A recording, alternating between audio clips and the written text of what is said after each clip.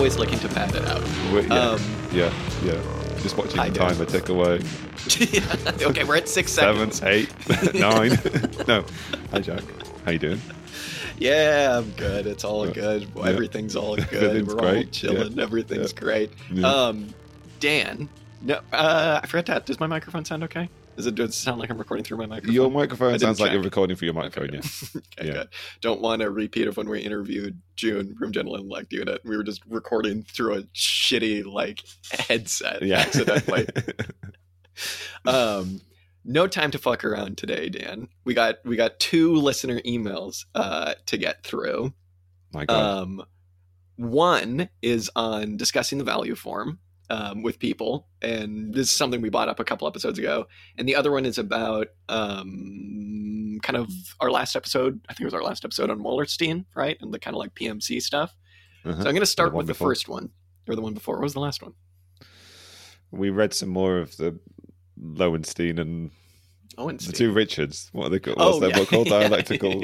Dialectical biologists. Now I don't actually know what they're saying. Lewontin and Levins. Lewontin and Close Levins. enough. I just sort of put them together. The 2 Richards. I like that. Yeah, the 2 Richards. So our first email that I'm going to go through is from a listener named Mark. This was from a couple weeks ago, actually, that we got sent this. And I do not remember what episode that we were talking about this on, but we were basically discussing how difficult it can be to talk economics, and I guess just political economy, with liberals or with people who aren't really politically or economically inclined. And at some point we said something along the lines of, it can get kind of tricky sometimes because you can kind of just wind up fucking up and talking about value theory and making a mess of it, which is, I think, something have you considered heavily at risk of that? Sure. Yeah, exactly. Have you considered use value versus exchange value? And anyway, this is from our listener named Mark. And Mark, hi Mark. What's up, Mark? Thank you for the email, Mark. Mark said that there are ways of talking about this stuff without getting too esoterical. And then Mark sent through 2 links to something from, and I'm going to fuck up pronouncing both of these, Gegan Standpunkt, which this will all be linked in the description if I remember, and then something also from Kritis Decuffs, shrugging, hopefully I pronounced that correctly. And then he went on to say, I think it's also worth raising some of the very basic things about the economy, which are just weird to people when you highlight it, e.g. that automation and mechanization, i.e. increasing productivity, leads to poverty as people get thrown out of work. It's just an absurdity that the ability to produce more stuff doesn't mean that we all have more stuff, and or that we can all work less. We're in a society where working less is actually a misfortune. Or that when we have crises under capitalism, this doesn't mean that there's a lack of useful stuff, but that it just can't be sold and it's sitting in warehouses. People lose livelihoods not because society has a lack of material wealth, but because the pursuit of profit has been interrupted. And then they ended the email with something along the lines of, I don't know how much response and feedback you get. I just like to add that I like your podcast, but I don't necessarily agree with you or share an interest in some of the topics you covered, which is not the first time somebody who's emailed us has said exactly that, which is incredible. But just to say, excellent email from Mark. And I think that we can all get caught up a little bit with Mark's brain sometimes and want to be like, exchange value, use value. Have you considered where value comes from? Just focus on the obvious things. Yeah, I guess I think there's some really important points in there. There are material, real world things that these theories are designed to explain, right? They Wait, what? And as Mark says, they do refer to mechanization or other contradictory things that you wouldn't necessarily think happen, but do happen, kind of thing. So yeah, that's probably a good way to start. I'm definitely going to start thinking about that. How does this relate to people's existence, and take it from there? Yeah, and just reading the room. Then I can bring up value theory 3 sentences in rather than 3 words in. Yeah, and be like, wait a minute, what is valorization again? Hang on, let me crack open capital again. I'll figure it out. Yes, and that's why increasing automation actually leads to a declining rate of profit. Yeah, have you considered how many coats you can get with 15 yards of linen? Okay, so that was excellent email. Thank you, Mark. That, I think, set us on the right path. Don't always be an asshole is what I've learned from that. Our next email is from a listener named Andrew. And Andrew sent a nice long email about our episode on Wallerstein, where we were discussing this kind of idea of bourgeoisified proles, aristocratized capitalists, and kind of prolified capitalists. Maybe not that. but kind of like class position versus class location kind of stuff. And Andrew made a couple of really good points. Where is it? So I'll skip forward a little bit, where they say what's noteworthy now is that capitalism is increasingly unable to offer a desirable life path to the people who get good education, or at least, kind of like elite education. Both doctors and lawyers, as well as many other professions, either can't find decent work, or, especially in the case of doctors in the US, can only get work under conditions that only workaholics can sustain. Consider also adjuncts. Capitalism has accomplished something both sinister and completely astonishing, creating a group of workers who require an absurdly high degree of training, yet make pitiful wages, negligible benefits, and utterly bleak prospects. Normally, capitalism creates the second group of conditions by de-skilling a population through automation, but I can't see that that's what's happening here. And then to skip forward a little bit, they also say, so if I can tie this all together nicely, capitalism is not offering the vast majority of workers that taste of petty bourgeois lifestyle anymore. And the people on those petty bourgeois / PMC career tracks are increasingly thrown into the precariat. The precariat, a lot to say about that, but the point's well made. This creates what I heard someone describe on another podcast. You're not allowed to listen to other podcasts if you listen to our podcast, just to say, only us. Someone else described on another podcast as counter elites. The paradigmatic example this person gave was Lenin, who was a lawyer before he was a revolutionary. And in a way that gives me hope as more and more of these highly skilled PMC find themselves with nothing left to lose. But I also think that there's a 50% chance that the capitalists just figure out a way to buy back their allegiance and extend capitalism's lifespan for another century, virtually guaranteeing devastating environmental collapse. That's nice. So basically just an email to say, there's this kind of promise that's been given to a lot of people, especially skilled professionals these days, and they're not able to get what their parents got or what their grandparents got, right? I know a lot of like skilled professionals who live in cities who can't afford houses anywhere near there, and they make obscenely high wages.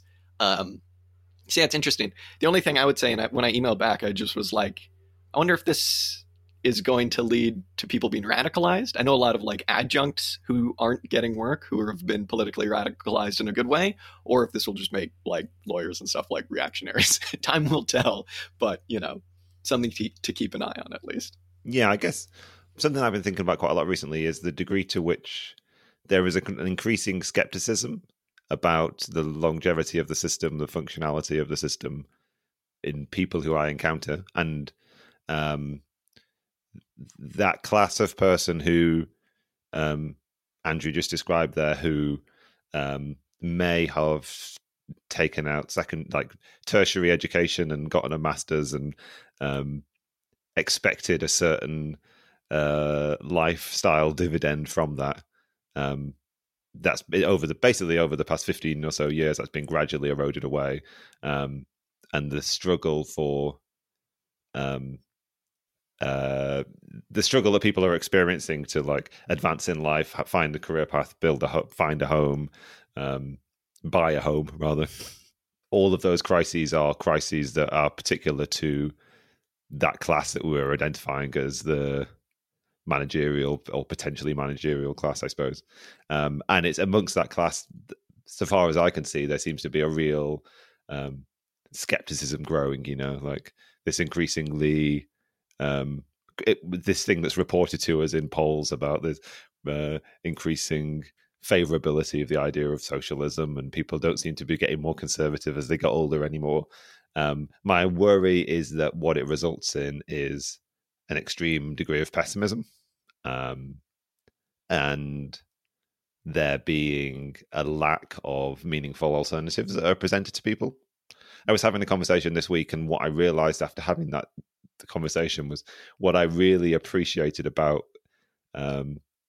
Corbynism and my experience of that sort of like social democratic turn was that no matter how much you may want to criticize all of or certain aspects of what was being proposed, you might criticize the reformism, you might criticize the sort of like MMT elements of the economic program or what have you, at least there was a real comprehensible alternative that was being presented, and it was being presented, I felt, I was deliberately engaging with it, right? So maybe it didn't make sense to other people, but I felt like it made sense to me, and I felt like there was language that I could use to communicate to people. Whether those solutions were adequate or not, I don't know, but it's the first time in a while that I've sort of missed that some degree of like certainty that was being given to me by some political force in the world, kind of thing.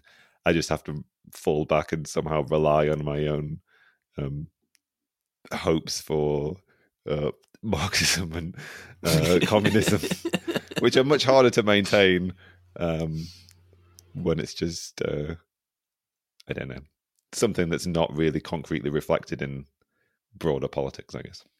Yeah, that was a very rambling answer. I don't know what no, I said I think you're absolutely right. This is the time to ramble. I mean, we great. ramble for the. I mean, entire it's all show, rambling. So I would say too, what you're saying kind of made me think about this. Is I was a little bit like, why am I a little suspicious of, you know, young professionals not getting their, like, you know, suburban mansions? It's like, why did I think that could be a little bit reactionary? I suppose because when you're talking about like proles being put into bad situations where they could potentially become revolutionary, that's like, you know, oh, I can't feed my family and I'm being kicked out of my home. Whereas like this kind of, you know, middle class, for lack of a better term, it's kind of like, I don't have my suburban mansion and my Hummer to drive to and from my job. I'm stereotyping these people a bit, right? But it's like the things that class location, class position gets promised are not sustainable and not something you would maybe necessarily want. And so like that quality of life, you know, not quality of life, but like that kind of consumerism that you generally see with that kind of young professional class. So obviously, I don't know, we want to be building socialism on a positive vision at all costs. But I think that we recognize that a certain amount of, you know, not to go full immiserationist theory or whatever, but a certain amount of that is going to kind of be necessary to build a broader movement, people being put into positions where they have to act, right? But yeah, against all of that, we should try and be positive. Yeah. It would be interesting to say, I don't think it's something that is that present in the discourse in politics in this country at the moment, although maybe people can let us know what parts of the world what I'm about to describe is happening, but or maybe it is happening and I'm just ignorant. The idea that I've still not said is that it will be interesting to see if something enters the political discourse, a strategy designed to appeal, a sort of reactionary politic that's designed to appeal to that class of person, right? Like some kind of reactionary politics which seeks to blame the misfortunes or the sort of failed life chances of those people that we were just describing, seeks to find a scapegoat for them. I don't know whether you see that at the moment. It does, like the moment that feels like the sort of like, you know, the scapegoating of migrants or marginalized gender groups or whatever doesn't really feel like it's designed to create some kind of scapegoat in the minds of the sort of like declining declasse managerial class people, I guess. Yeah, I've said before on the show, you heard it here, definitely not first, but I think real estate developers and agricultural petty bourgeoisie are going to wind up, especially in America, being some of the most reactionary classes out there. And I think they definitely have the potential for that. You know, anything that's going to be directly affected by climate change, where the state is going to try and do its best to like negate within capitalist frameworks the worst of this stuff. When it pushes back against certain capitalist or petty bourgeois types like that, yeah, I definitely see that. Mm-hmm. Yeah, I mean, it's easy. It's very easy to imagine those people who might fall into a classically petty bourgeois class strata being susceptible to a reactionary politics. I mean, it wouldn't be the first time. Yeah, we'll see. But whether the professional managerial class, maybe I don't know whether that class is like. I mean, maybe some sections of it could be described as petty bourgeois, but other elements of it not, I guess. Yeah, I think we're kind of. I think maybe there's some term slippage going on with petty bourgeois and PMC. Yeah. You know what I mean? I don't know what the PMC is. No. I'm not sure anybody does. I don't know why I started using it, really. Well, you know, it was in the email, and it definitely came up in the Wallerstein stuff. So anyway, Andrew, Mark, thank you for your emails. Lovely. If anybody else wants to email auxiliarystatements@gmail.com, go ahead. Our inbox, our replies, Dan, our DMs, they're open. Send us nice things, please. Dan, the king is back. The king is indeed mine. Which king do we speak of? Our king. Our king, the one Our true king. Ralph Miliband. Ralph Miliband. Yeah. What did we read this week? Well, I'm stoked. I mean, it's nice to have that email from Andrew referring to our episode that we did a couple back on Immanuel Wallerstein and his description of the sort of like historical context of the bourgeoisie, because one of his side notes was this reference to conceptions of how to understand the state and the capitalist state. And he made reference to this disagreement between Ralph Miliband and I always thought it was Nicholas Poulantzas, but it's actually just Nicos Poulantzas. We can call him Nicholas. Yeah, why not? Nick Poulantzas. Around, this is in the late 60s and early 70s, a disagreement that they had around how to conceptualize the state in capitalist society. Obviously, Ralph Miliband wrote a book called The State in Capitalist Society, which I'm sorry to let listeners know we did not read. Which won't play into our discussion here today at all. Instead, I thought it would be a good idea if we read Poulantzas' response to Miliband and then Miliband's response to Poulantzas. So, something a little shorter that also might contain sort of like some sparks of conflict and introduce us to a 40 or 50-year-old debate at this point. But there is very definitely some interesting content in this, and we'll sort of like try and explain some of it and try and see how it has influenced our thinking, as we normally do, I guess. As the old college try, as we say here on Auxiliary Statements. I enjoyed this. It's funny. This is typical kind of academic back and forth because, as we said, did not read Ralph Miliband's book that they're talking about in depth here. Got a pretty good read for it, though, I think we kind of understand it. We'll just say that we read it.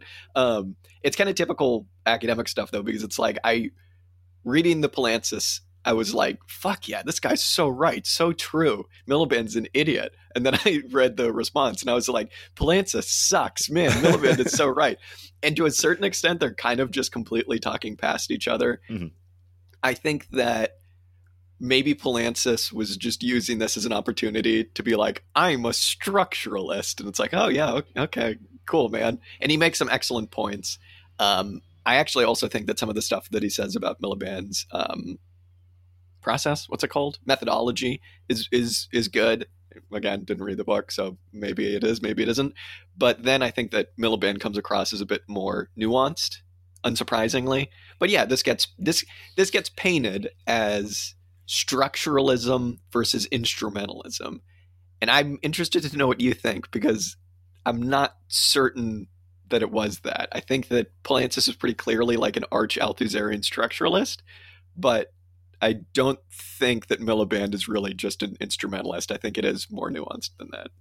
Yeah, I mean, to put myself at danger of like misusing a term that we regularly misuse, like I feel like there is something quite dialectical about about Miliband's approach. I wrote that down. Which doesn't fall on either side of that sort of like structuralist, instrumentalist boundary. Maybe I'll have a very poor effort at explaining that distinction, I suppose. Poulantzas and his sort of structuralism, and most of this seems to refer to the relationship between the state itself and then particular individual state actors. Or rather, well, maybe there are different meanings actually here, because there seems to be the state itself and then the sort of like individual class agent, but then there's also the existence of the state and then the ruling class. And there's a question of, it's almost like which comes first, for the instrumentalists, the class, the state rather, the function of the state is defined by the makeup of the ruling class and the sort of the relations between the ruling class and those members of the state bureaucracy and the various different apparatuses of the state, and the linkage between the two, and and also to what degree the two are one and the same. Like, is there a bourgeois class and is there a separate bureaucratic state apparatus? And then for the structuralists, it seems to be the roles are reversed, and what's definitive is the system, the sort of like structural logic of capitalism, and almost the state stands outside of and controls in some ways or supersedes in importance the power of the ruling class. And the state is sort of this like objective thing which is designed to maintain the conditions of the system. It's designed to allow for the continued function of capitalism, and that definition allows for situations where the state might actually go against the wishes and desires of any particular member of the ruling class or any class actor, or rather any, or even any historical class grouping, by which I mean like the state could be considered to be ahistorical in a structuralist sense, whereby its goal might be to maintain the long-term requirements of capitalism rather than the sort of short-term desires of any particular ruling class, I guess. Yeah, absolutely. And I think it's worth touching on too before we get into like their specific back and forth, like why it is that it's important to have like an objective study of the state, right? And I think that they are both right that it's definitely something that Marxism has been kind of understudied, because they're both pushing back against so-called like economism, right? Where it's just like every single social phenomena is eminently reducible to the base. There's the base and then there's the superstructure, and it all comes down to, you know, the social relations and the economic structure of society, right? And while to a certain extent you can make something like that argument, if you just do that, if you just constantly go, oh yeah, well, why does this happen? It's capitalism. You're going to lose sight of a lot of really important things. So like obviously like race, gender, and then the state, right? Like they're both taking as their starting point the fact that this capitalist state is an instrument of class power, and that it exists to sturdy up and continue to reproduce the social formations necessary to continue accumulation in capitalist social structures, right? They have a bit of a difference in how they actually define the state, but I think that they make a good point about like, even though this is an instrument of class power, we need to understand how it works and what the relationship of, as you're saying, not just the ruling class is to this state structure itself, but also the bureaucrats, the managers, the people that run it. How does that actually work? You know, we need like a theory of all of this stuff. To a certain extent, I kind of felt like it was maybe a little bit abstract, and I feel like a lot of these questions were answered directly in the book that we read on the American Constitution, where it was just a concrete study of how and why the American state structure was adopted and who did it and for what literal exact reasons they did it and why it continues to this day. So yeah, they go back and forth a little bit on being like, I care more about concrete detail than you do. And then Miliband responds and he's like, clearly you do not. Clearly I do. You have not read my book, good sir. But yeah, as I said, Poulantzas makes a lot of really good points about the objective nature of the state. Miliband comes back and is like, here's a bit more nuance, you idiot. But yeah.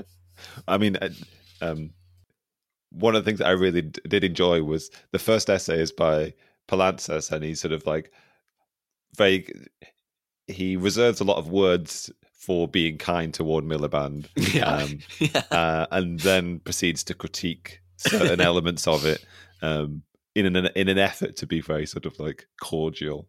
And then what Miliband has a tendency to do is quote Poulantzas's like kind words or like misquote them sometimes, and then just in sort of like very sort of like somewhat poetic academic ways say that Poulantzas is an idiot and is totally misunderstood, and also all of his theories are like Miliband significant, like vehemently disagrees with. Yeah, literally. He'll like all of the ways words where Poulantzas has suggested that they might be some overlap. Actually, Miliband's like, well, no, actually, no, we are quite fundamentally different. Yeah, I know. It's very good. Uh-huh. Yeah, cordial. I wonder how angry they were at their typewriters. And do you know if there was another response to this, or if Poulantzas was just like, okay, whatever. I don't know. Yeah, fair enough. We don't need to know. We'll leave it at this. Um, Mm. where do you want to start with it? Because there are a couple different. It can be broken down in a couple different ways, I think. I mean, I suppose, yeah. There's two options, right? We could either go through sort of how Poulantzas organizes his essay, or we could go through how Miliband organizes his essay. In some ways, I wonder whether Miliband's response is actually a better structure for going through it, perhaps. Miliband's is also much shorter, which I appreciated, because Poulantzas, you can tell, wrote this kind of like long thing where he goes in depth about all this different stuff, and Miliband just basically responds and is like, "No, you're wrong about that." I'm more nuanced. Identifies identifies the important things and sort of like condenses all the bits where Poulantzas is seemingly making the same point over and over again. But it is the same thing. I wonder whether maybe we should start with having a discussion about this disagreement over method. Yeah, okay. Because it sounds a bit like you perhaps appreciated Poulantzas' criticism of Miliband's method. The crux of which I think is that Poulantzas is criticizing Miliband for engaging with bourgeois theoreticians of the state on their own terrain, and sort of acknowledge it like what Miliband is doing is acknowledging points that bourgeois theorists, or what they call in this, like people who have a pluralistic idea of how the state functions. Miliband is sort of accepting those points and then criticizing them, sort of like maybe arguing against them, but on grounds which recognizes the significance of that terrain. And Poulantzas is making a slightly more radical proposition, which is you shouldn't really even acknowledge these bourgeois theoreticians' idea of the state. And it sort of stems from Poulantzas making the point that like Marx didn't gift to us a particularly thoroughly worked out theory of the state. It was just generally lacking. And as you said before, like he suggests that in general, both the Second and Third Internationals were in their respective ways quite economistic in their thinking, which led them to either, in the form of the Second International, think that they could take quite a reformist approach because the Second International didn't really recognize the necessity of like destroying the state, but rather thought you could take over those apparatuses and use them to transition to socialism. And he criticizes the Third International for also being economistic, but on the grounds that it kind of led to this era where they didn't really recognize the difference between the fascist form of capitalist state and the sort of like bourgeois democratic form of capitalist state, but sort of like considered them both to be the same, i.e. functions of the same economic system, without recognizing the political significance of the respective differences between the two of those. And he's generally suggesting that Miliband is following in a similar process, like not really having a sort of fully worked out Marxist theory of the state, or rather betraying a properly Marxist theory of the state and adopting a generally bourgeois one, even from a critical standpoint. Yeah, which Miliband's response is, "No, I'm not." Yeah. Which is like, okay, I guess we'll never know because I'm not going to read the book anytime soon.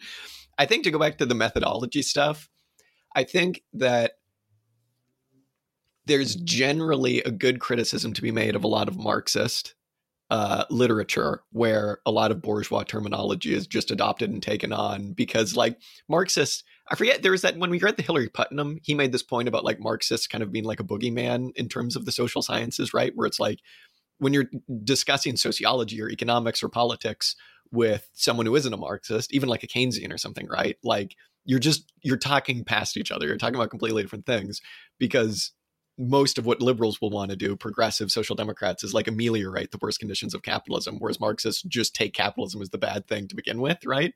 And that's where you start. And so I do think that there generally is a bit of an issue with kind of using bourgeois terminology or stuff. Again, didn't read his book, so I don't know how much Miliband actually did that. Miliband's response is, of course, I understand that the state is like an objective structure to a certain extent. And when we get into kind of like more of the instrumentalism stuff, we'll see how he kind of has, as you say, a bit more of a dialectical response to that. But I think what his criticism of Miliband specifically all kind of hangs on this idea of a plurality of elites, which isn't something that I'm really fully familiar with.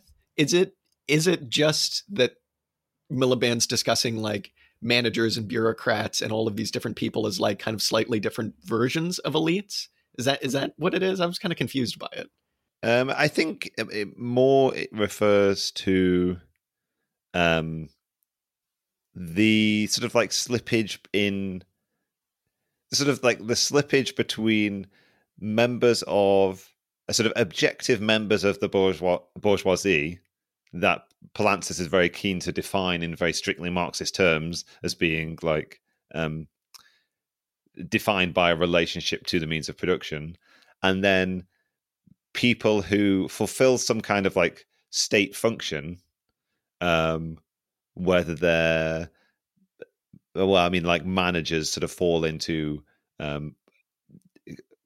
particular focus in this discussion, right? But like maybe it could refer to any number of other things, like whereas Miliband is willing to fold that kind of category, or sort of like a general plurality of people who have varying relationships to capital and to the state, and fulfill different roles which are state functions and designed to sort of like aid with the continued reproduction of capitalism and the capitalist state, but without being very strictly defined as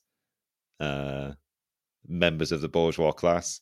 And also Miliband is suggesting that it's like through a proximate relationship between those two people. So you have a class of sort of like bureaucrats who have adopted a lot of like bourgeois ideology and bourgeois thinking through having a direct relationship with members of the bourgeois class. So Miliband has what Poulantzas talks about as like a sort of individual-centered understanding of what's happening, where it's all about the actual intention of the individuals involved. Whereas Poulantzas is like, no, you're fulfilling simply a structural function, and your intent really doesn't matter. Yeah. It kind of feels like they're talking about two different things then, because it feels like Poulantzas, it just comes out, and maybe this can get us onto talking about managers then and bureaucrats, because Poulantzas comes out and is like, listen, dude, it doesn't matter what your ideology is. It doesn't matter, if you're seeking profit or not for your firm or whatever.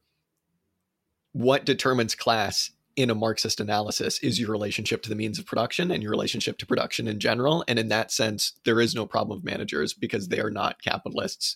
Done. And he just dusts his hands. But I feel like that isn't particularly what Miliband's interested in doing. Miliband actually kind of wants to know, whether or not he would call those people bourgeois or capitalists or what, right? Like, he kind of wants to know maybe a little bit more about politically how these things work and why these people act in the way that they do. Because they're, they might be relying on wages and they might be proles in that sense. But there's something else going on because they're acting in ways that benefit capitalists. And again, we talked about, this is brought up in Capital. This Wallerstein, I think, actually was really interesting on this because he was just like, yeah, you got bourgeoisified proles, you got prolified bourgeois, you got aristocratic, capitalists or whatever. He's like, there's some slippage. But I do think that, like, while part of me wants to say that Poulantzas is right when he's just like, managers are clearly not capitalists. Like, what are you talking about? Neither are bureaucrats. If you're just doing pure sociology, yeah, I guess you're correct. If you want to like be that much of a stickler for Marxist terminology, but also like, I found it weird because if you're trying to do politics, you need to understand this stuff a bit better. And I think that's kind of what Miliband's trying to do, which is weird because Poulantzas in these letters is the only one who draws political conclusions out from these theories. And his fucking political conclusions, it's like, I kept writing in the margins, man, he's so close to getting it, because he'll be like, the state is this ultimate objective form, and the people are simply bearers of what it wants to do, and it's all reducible to, you know, what the capitalists want. It's an objective structure. It doesn't matter about the individual people. Anyway, this is why we need Leninism. It's just like, okay, gotcha. But to just wrap it all up, I guess to kind of tie it back to the methodology stuff, they might be slightly talking about two different things.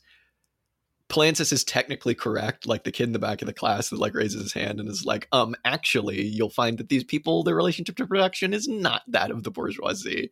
But it's like, this is what makes me appreciate Miliband's nuance, because it's like, well, these people are clearly acting in different ways. They're not acting like proles would in a typical Marxist sense. So you can't just throw that out, you know? Yeah. I mean, your the fact that you bring up the sort of political aspects of this is really vital. You're right. Like, Poulantzas is very clearly a Leninist. Like, he seems to be identifying Lenin's value. This is coming back to what I was saying about Marxism not really having a theory of the state, right? He seems to be identifying of one of the values of Lenin, that Lenin takes from Engels and other people, like this idea that what you have to do is thoroughly target the bourgeois state. Your objective has to be destroy the state rather than think that you can take over its institutions. So Lenin was directly counterposing himself to the sort of like reformism of the Second International. And you're right, like, that's the kind of politics that Poulantzas is trying to advance. But I feel like now there are different accusations that can be leveled at different people, right? Like, Miliband accuses Poulantzas as effectively being an ultra-leftist, right? And for adopting a logic which is actually very similar to the economism of the sort of like Second and Third Internationals, but a sort of like a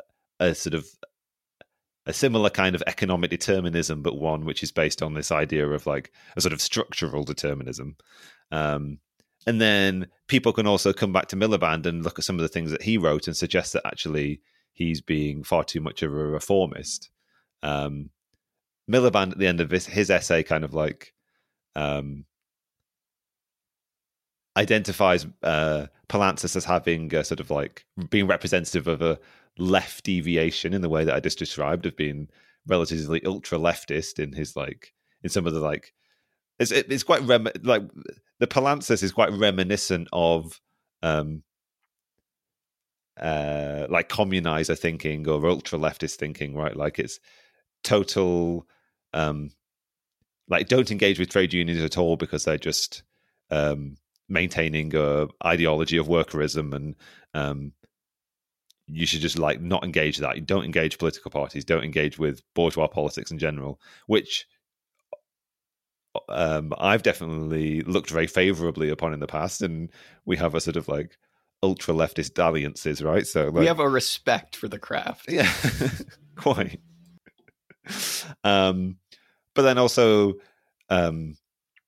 Miliband, I think, is also suggesting that you need to have the kind of like nuanced understanding of what's happening on the detailed level, on the interpersonal level, on the level of relationships between different factions of the bourgeoisie, different state factions, you know, like all of these different elements interplay with one another to lead to concrete political outcomes, and to ignore that there are important relationships happening here that do happen on a sort of like relational level can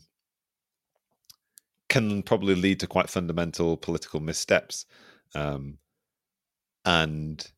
like Miliband does also identify that there are certain types of right deviations that happen where you go too far down this path and you lose sight of the fundamental class divisions within society, and you might adopt a kind of pluralistic understanding of the state where there's just a whole series of different agents making similar claims and demands of the state, and the state responds to some people in certain ways and some people in others. and Miliband's intention is to sort of like skirt a line between these two. I guess it's for readers of his to determine whether he achieves that or not. But I'm very inclined toward him in this debate from that standpoint of like, here is an engagement with real world analysis of the concrete situation, and it's probably better not to like sort of like force certain grids onto things and try and force people into boxes that they're not necessarily in. And it's nice that you brought up the Wallerstein reading, because there are some things about this that really chime with some of the sort of historical analysis that we've read about in the past of like recognizing that there is evolution in history and recognizing there are different stages of capitalism, and there might be different stages of the state, even different state forms that appear even internal to capitalism at different points in history. And it's sort of that enmeshing of politics and history that I generally quite appreciate as being important, substantive research into the world that's actually going to be productive on a political level. Yeah, exactly. It's so funny how they're both just like, Poulantzas is like, yeah, get over this guy, he's an ultra leftist, and then Miliband's like, fuck, I'm an ultra leftist, fuck you, you're an ultra leftist. It's so funny. It is interesting too. You're right, I hadn't thought about that, about how this kind of approach is shared by like Althuserian ultra structuralists and like communizers. It's kind of funny, but I still don't understand how that can make you a leftist. I understand how it can make you like a communizer and just be like, fuck it, man, but I don't understand how it can make you a Leninist. It's like, especially because this guy, I think eventually, yeah, I don't know. I just don't get it. It's like, if the state is this ultimate thing that weighs on everybody so heavily that the personal, interpersonal relations don't matter at all, the individual relations, then yeah, you're going to want to smash the state and everything that goes along with it. But the strategy that Leninism, or just kind of classic social democracy, I guess I don't know what the fuck he means by Leninism. That could kind of mean anything. It just doesn't seem to chime with that kind of ultra structuralism. But I don't know. Maybe I'm just missing something there. I think that this also makes me think of the one of the Mike Davis readings that we did about the new right's road to power as well, because I think that you're absolutely right. It's like, if you just imagine, ultra structuralism, and you ignore the kind of differences between different forms of states, or even different factions of the bourgeoisie and their representatives in different political parties, right? You'll get blindsided by really terrible things. And you've really got to just be out of the loop to think that that's fine to just be like, well, what are you going to do? Get involved? Republican, Democrat, man, it's all the same to me. Like, clearly, this has an effect on working people's lives. And what Mike Davis was saying was that, he was talking about the new right's road to power, basically tracing a lineage from like Goldwater through to, Nixon, Reagan, and then eventually kind of like the Bushes, right? And now kind of like Trump, right? And how these were kind of representatives of different factions of capital. And, if there is no room for agency in state structures, how did that happen? And I think that it would be absurd to pretend like there's no difference between Trump and like Jimmy Carter or something like that, right? Like, I'm not out here defending the Democrats by any means, obviously, right? But like, come on, man. You know what I mean? And just to read a little bit of what Miliband says, it's exactly what you're saying. I wrote in the margins here, Nazis are bad, just to remember that, because he makes a very funny point halfway through this. He says, the political danger of structural superdeterminism would seem to me to be obvious. For if the state elite is as totally imprisoned in objective structures as is suggested, it follows that there really is no difference between state ruled, say, by bourgeois constitutionalists, or whether conservative or social democrat, and one ruled by fascists. It was the same approach which led the Comintern and its class against class period fatally to underestimate what the victory of the Nazis would mean for the German working class movement, which in hindsight is fucking stupid, but you see people kind of still doing this crap now. This is an ultra-left deviation, which is also not uncommon today. But then there's also the obverse of a right deviation, which assumes that changes in government, for instance, the election of a social democratic government, accompanied by some changes in the personnel of the state system, are sufficient to impart an entirely new character to the nature and role of the state. Both are deviations and both are dangerous. I think that that's pretty much correct. I wonder if Poulantzas would disagree with that. But yeah, clearly Miliband, who's being painted as this, oh, you just think it's all about interpersonal relationships. When Poulantzas said that, I was like, there's no way our guy Miliband thinks that, because you'd have to be so stupid to just think that, right? And of course, like the first lines of Miliband's letter are like, I do not think that. Obviously, the state is an objective structure. But again, to just imagine it as a thing that nobody can ever change, just go read the 100-page book or whatever it is on the economic history of the Constitution of the United States. It's like, here's how a brand new, completely different state structure was established. And here's why that state structure is objective and why it weighs on people extremely heavily, as he does in his analysis of like the Senate and, Congress and the judicial branch and the executive branch, is saying this is clearly a capitalist state. But also this was changed by like a group of people who held bonds and like inbred slave owners in Virginia. You know what I mean? So it's like, clearly there is some room for agency. Yeah. It's a really interesting point. I hadn't really thought about it in that context, right? Like, there is a particular section of the bourgeoisie that takes political action to define the state in a way which is particularly advantageous to them. They're not just being totally dominated by the state, some sort of abstract state deciding what is good for them, kind of thing. So, that sort of political agency is possible. I wonder whether we want to talk about ideological state apparatuses. Yes, I was waiting for this. This is the thing, Dan, that put us off reading French Marxists. Yeah, for about I realized 80 episodes. we'd accidentally ended up reading something French, but written by a Greek, which is even more worrying. Yeah, talk us through that. I will say the ISA stuff I was confused by in the Althusser, and this did elucidate it, but I'm not sure it made it any better. Yeah, I mean, I was trying to think back to reading that Althusser essay and how little of that essay actually referred to ideological state apparatuses and repressive state apparatuses. Yeah, what the hell? Yeah, I mean,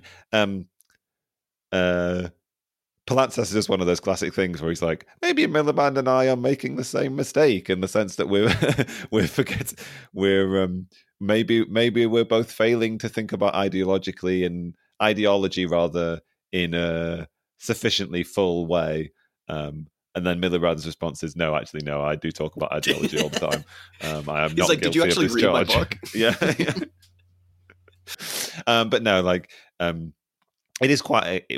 is a good, useful explanation that Poulantzas gives of the distinction between ideological and repressive state apparatuses, and what is meant by those two terms and what they're designed to achieve. The repressive state apparatus is quite obvious, and like, he suggests that Marxists traditionally have thought about the state purely in the context of repressive apparatuses, which is somewhat in the sort of like falling in line with the idea about like the state being the thing which has the sort of like legal recourse to violence, and the legitimate use of the state is the legitimate use of force, kind of thing.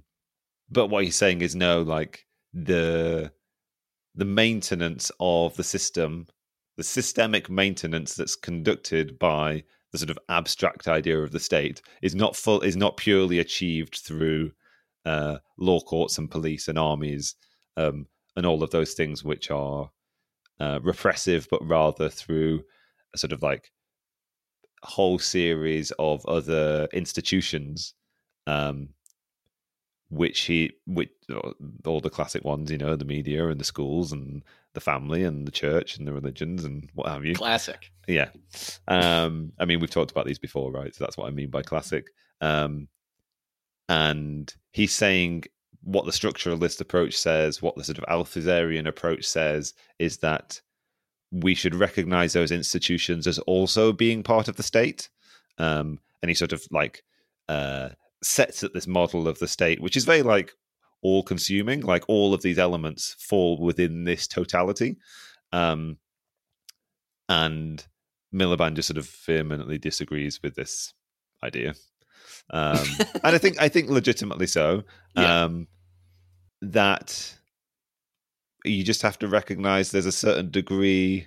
Well, sort of one of the things that Poulantzas says is that like what he thinks is being clearly demonstrated by this structure is the idea that it's impossible to contest political power at any of these sites. And he cites the conflict within the French university, right, and says that like it's impossible to resist capitalism at the site of the university. And I think, as I understand it, Miliband's response is, no, you do need to be able to break the state down into these various institutions and recognize their varying contributions and be able to contest politics in these places. Not again because you're some kind of reformist who thinks that you can use all of these institutions purely to your own end, but as I understand it anyway, my interpretation is that they're sort of like vital sites of politics, and to combine them all into one totemic thing falls into the trap of what we were saying before of thinking that there is this ultimate state determinism that sort of we're all encumbered by up until the point where we overthrow the state and institute the dictatorship of the proletariat. I mean, and that's the Cultural Revolution. And the Cultural Revolution. I mean, that's the left wing deviation, right? Is to just like just think that there's going to be an insurrection tomorrow and just wait for the insurrection kind of thing. Yeah, this is fucking stupid for many reasons. I feel like the first one is exactly what you're saying about like. When we read the classic Althusser essay, I was like, why is he grouping the family in with the state? He hasn't really explained that. That seems kind of dumb, but I kind of just went along with it because I was like, I see what he's saying. It's just cool in the 60s to criticize the family, I think. That's what it was. Yeah, exactly. He makes, before I get into it, he makes 4 points about why actually these ideological state apparatuses, you should call them the state, in fact. And the first one is, I think, the only real reason. The first one is he just defines the state as that which maintains capitalist social cohesion. And it's like, I wouldn't define it like that. That's way too encompassing. Like, that's what the state does. Yeah, that's what like the so-called repressive state apparatus does. That's also what the ISAs do. But then to like lump them all into one thing, it's like you're allowed to have one word for the government and the police force and the bureaucracy and all of that, and then have some nuance and be like, because just calling the family the state, it's like, wow, epic. You know what I mean? It's like, wow, schools, man. You ever thought about that? It's pretty crazy. It's like, you're correct, but also that's not the state. I'm sorry. The second point he makes is that obviously repressive state apparatuses are always there to prop up the ideological ones, which is a fair point. Again, don't know why logically that makes sense to call ideological state apparatuses the state, but he's correct. Then he says, when like one of these two halves changes, the second one will always follow, right? So like when the state form changes or whatever, then the ISAs will change along with it and its values will change to like keep up with, you know, that historical specific point, right? Which also makes sense. You see, you know, flyover states in America, flyover states are like pro-union and then they're not union. And now they're all pro-church and now they're not pro-church. You know what I mean? Like this stuff does constantly change. And what a family means obviously constantly changes. And then the fourth reason is because it all must be smashed, man. So therefore it's all the same thing, which there's so much wrong with that like, I don't even know where to begin. It's like, obviously all of that stuff needs to be changed. But the way that Poulantzas wrote this was like, reeked so much of like an authoritarian state takeover. You know what I mean? It's like, this is like the kind of typical line of reasoning that you get that's like, the working class is not all radical. The most radical parts of the working class must help to break the rest of the class free and do socialism. The most radical part of the working class should form a political party. Therefore, my political party is the vanguard, and therefore everyone else should do what I say. It's like a very slippery slope. And when we read that Shlomo Avanieri, where he was talking all about terror, right, and about what it means to like have a revolution descend into terror, I think that his criticism there really rings true, because it's like the purpose of a revolution isn't to like day one smash all of this shit and just tell people, proles like included, oh, you like your family? Too fucking bad. There's no more families. You like your church? Too bad. I'm an atheist. You know what I mean? Like, obviously, that's all necessary. But I think that he's confusing oh no, I'm going to sound like a left deviationist. He's confusing the like thing that needs to be changed, which is value production, for the like political, right? He's basically saying you need to change all of this stuff and then we'll get socialism. In reality, it's if we get rid of value production and if we get socialism, all of this shit will just fall away. The ideological stuff, right? It's like just saying it all needs to be smashed. Leave the smashing to the RSAs. Leave the smashing to the repressive state apparatuses. Let people go to their church if they want to go to their church. You know what I'm saying? Because like when there's no longer anything for the church to prop up, then the churches will just disappear. And if you try to do anything otherwise, you're just going to alienate the entire working class. You know? Yeah. And then one more. Actually, no, you go ahead. I don't know. Well, I was just going to say that I feel like my understanding, incorrect as it may be, my understanding of sort of like classical Leninism and the idea of the dictatorship of the proletariat is you have a political revolution, you replace sort of like directly repressive, but also the sort of like the sort of directly political aspects of the bourgeois state regime. And then you have a protracted process called the dictatorship of the proletariat, where it takes a long time to overhaul all of these institutions and remove their bourgeois aspects. And sort of like culture and society has to evolve in some ways under these conditions to allow for sort of like higher stages of communism. And I wonder whether there's an extent to which what's happening here is under the Poulantzas model, the Althusser model. There's the kind of like jump to communism day one idea lingering in the background. Maybe I'm just being like... Yeah. I think also, though, there is like a tendency within that, as you're describing, that kind of like, I think like generous, but also like correct read of what kind of like a classical Leninism should be. I think that there is also a tendency of, if there is this political takeover, to then just look around and be like, well, yeah, why do we want to keep any of this shit around? Get rid of all of the churches. You know what I mean? So it's like, to be generous to Leninism, even if it didn't want to just smash all those things day one, as I think it recognizes it shouldn't, and that would be a bad move, there might not be a kind of like systemic tendency towards just letting things chill. But yeah, the only other thing I was going to say was that, as you said, that like when Poulantzas is like, well, man, just look at like the student revolutions. It's like you can't even try to like resist things at like the university. I think that that is really unfair. And I think that it is not a very scientific read of the way the capitalist society is unfolded. And I get that this was being written like 50 years ago. So to be generous to them, the examples that I'm going to use of things that like where there has been on the ground resistance to ISAs or whatever that have been at least partially successful, I would say, are like feminism, like kind of like first wave feminism, and also, and obviously, and I don't want to use atheism because that's lame, but like, but like, you know, the like so-called, I don't know, gender revolution or the trans revolution, right? Like that is like a direct threat to the capitalist ISA of the family, right? And it's one that has been really violently pushed back against, as is just even like basic first wave feminism, wages for housework stuff as well. But like, I don't know, maybe that gets into a question of like, is that why did that stuff happen? Is it because of capitalism kind of atomizing people, or is it in spite of capitalism? But yeah, Poulantzas, once again, maybe taking it a bit too far and saying you can't resist this stuff because it's like, we'll tell that to people who are marginalized by them. You know what I mean? Like, yeah, absolutely. Yeah. And just the successes that have been had in those scenes as well. But yeah. ISAs. I didn't think I would get heated talking about this stuff again, but yeah, there you go. Yeah. We're still mad. Still mad. Damn you, Althusser. All right. Was there anything else on this that you wanted to get to? There are probably other things, but there's nothing. I think I might be done.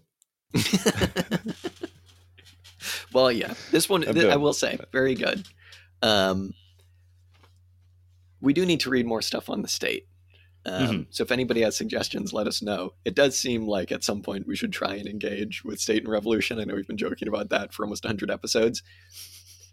Although, was it Poulantzas or was it Miliband in this that was like, there are some exceptions to people who have actually written about the state, and he cites State and Revolution, but then he's like, that's kind of just like a polemical work, and is one that's very like of its moment. You know what I mean? Yeah, but it's Poulantzas that says that this isn't one of Lenin's more theoretical works.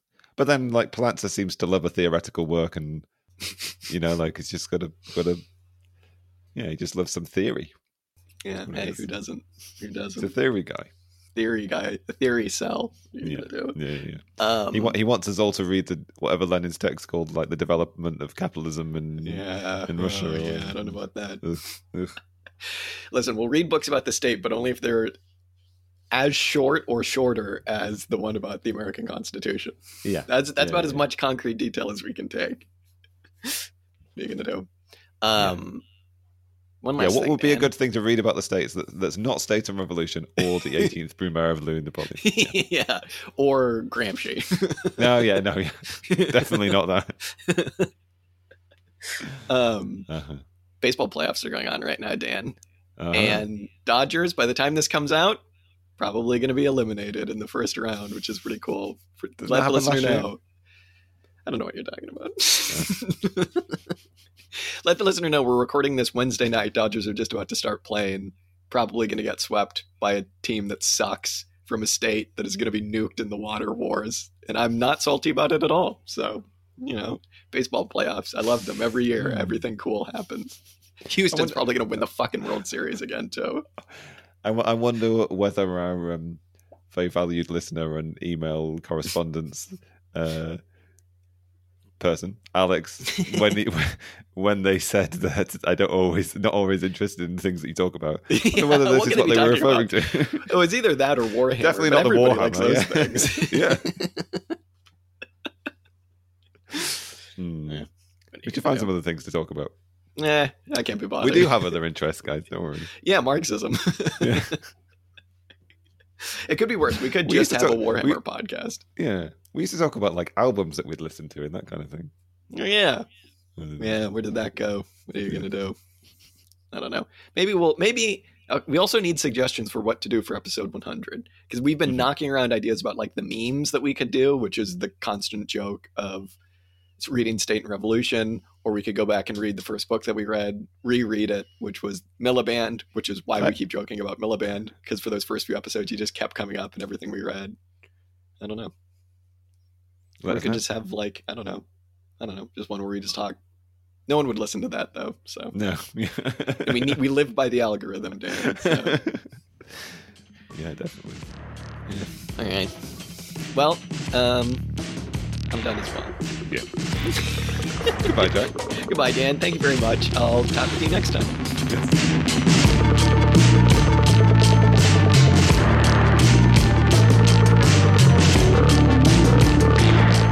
The music you heard this episode was Music to Kill Bad People To by King Gizzard and the Lizard Wizard. If you like this song, you can check it out and much, much more on their Bandcamp at kinggizzard.bandcamp.com. Be sure and follow us up on Instagram, Twitter, and Facebook. And if you like what you heard, be sure and tune in next week for some more commie discussion. Till next time.